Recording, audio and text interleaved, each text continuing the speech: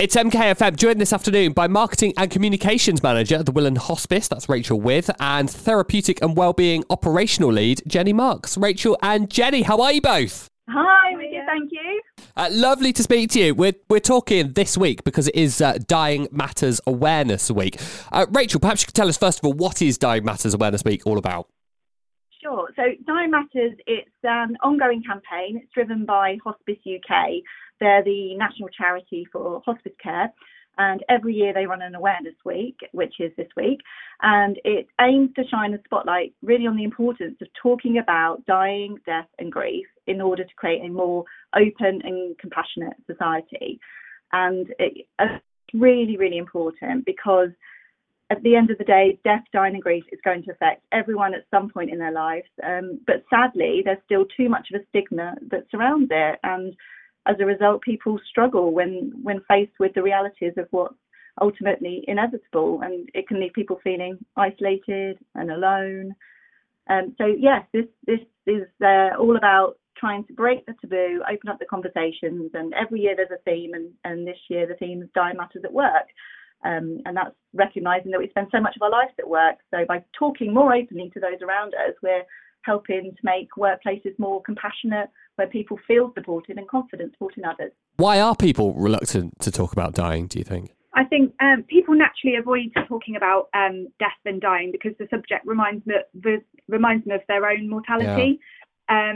And discussing somebody dying can make it feel really uncomfortable. And can make people feel a little bit helpless to be able to help and be able to talk about that with somebody. But despite people being naturally not wanting to talk about death, it's those conversations that can really help people. Having open and honest conversations about death can actually help people identify and deal with their emotions and that grief that comes alongside it. Of course, I think, often people generally say that they don't know what to say to people, especially when talking to somebody who is bereaved. But we found in actual fact, people just giving somebody the opportunity to talk and being there to listen is often just enough. Opening up that dialogue to be able to talk about it is really, really empowering. Yeah. Now, I know you conducted some research on this subject at Willen Hospice. What did you find out? Yeah, so we've recently run a survey of just under 500 people who took part here in Milton Keynes. And to be honest, Michael, it just really highlighted the need for more conversations around dying, death and grief so that we can all support one another better, as Jenni says. And the research highlighted that 83% of people have experienced bereavement in the last 5 years. That's 83%. But less than half of those have felt very well supported. And actually, when you drill down into it and look at a workplace setting, it's actually just 1 in 5 people. 1 in 5 people admitted they wouldn't feel confident supporting a colleague. That's quite a lot of people. And given the amount of time people are spending at work in their lives, it's really important that workplaces are an environment where people can feel supported, but also to support others around them. What was also interesting was we found that 1 in 4 people have actually had to stop work at some point to care for a loved one who's dying. And 1 in 3 employees don't even know if their organisation has a bereavement policy. So there's a lot of ambiguity around this as well, which causes uncertainty and distress at a time that's already very difficult for lots of people. Hospice UK ran a study as well, and actually they revealed equally alarming figures. So one of the things they found was half of people have used holiday for bereavement leave, and sadly 39% of people felt the need to lie around needing time off because they're uncomfortable talking about bereavement. Wow. It's just so sad, and it really needs to change, and we shouldn't have to hide our experiences of death and dying from our colleagues, our peers, our bosses, and that's what we're about this week. In particular, we are really urging more people to talk. Yeah, absolutely. So you mentioned the theme this year is Dying Matters at Work. Jenni, why is it important, do you think, that we talk about death at work specifically?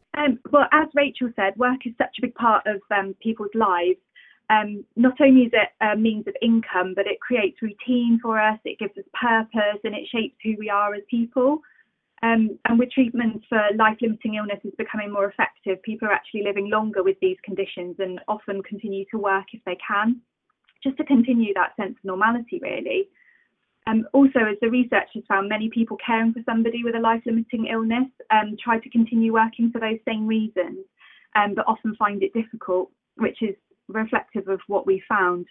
And workplaces really need to be reflective of this and have a structure in place just to be able to offer the support needed for both people who are experiencing a life-limiting condition, but also those people that are supporting them and caring for them, and both before and after death.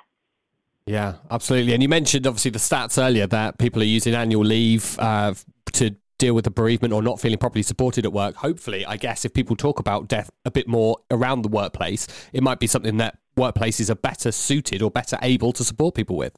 Absolutely. It's really important. So how can people get involved this week as it is Dying Matters Awareness Week? So there's loads of ways people can get involved. The theme is Dying Matters at Work, but it's everyone can get involved, working or not. And the easiest way to do that is simply by talking to people around you. And by doing that, you're helping to create an open and compassionate society where we all just feel more comfortable facing the realities of dying, death and grief. So we're just urging people just to start a conversation, ask a simple question. For example, our research highlighted that 1 in 4 people don't have a will, but perhaps ask those around you if they've made plans for when they're not here. I think back to both of my pregnancies, and it felt like everybody wanted to know all about my birth plan, but no one's ever actually asked me about my death plan. Interesting, yeah. Where I'd like to die, what kind of funeral would I like, how would I like to be remembered, anything really. There is no perfect way to talk about dying, and of course you might need to choose your moment, but we hope that with our support people realise that the conversations are often not as difficult as they may have feared. But we're very fortunate here at Willen Hospice. We've got a fantastic team of experts like Jenni and everyone around Jenni as well, who are used to having these conversations with people every day.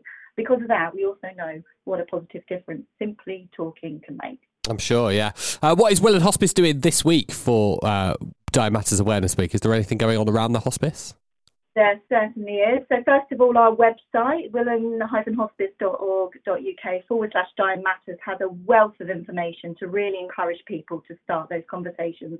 We've got videos, downloadable resources, practical tips just to get things going.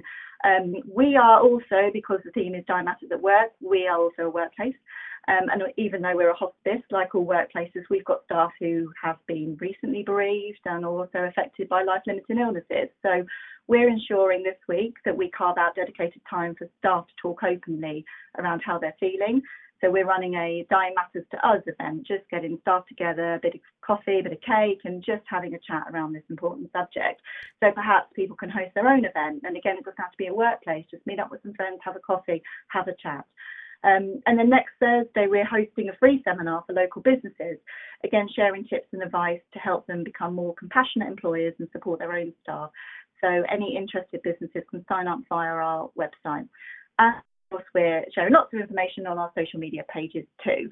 And as with all awareness weeks, talking about death, dying, and grief is something we champion all year round. But this week in particular just helps us draw attention to the subject to hopefully encourage more people to take positive action. So thank you, Michael and MKFM, for inviting us to talk today and giving us the opportunity to put this at the forefront of people's minds. No, you're very welcome. It's been lovely to have you. So you can find out more about all of that through the Willen Hospice, or just start that conversation today. Rachael Withe is Marketing and Communications Manager at the Willen Hospice. Jenni Marks, Therapeutic and Wellbeing Operational Lead. It's been a pleasure to speak to you both, and best of luck for the rest of Dying Matters Awareness Week. Thank you very much. Thank you.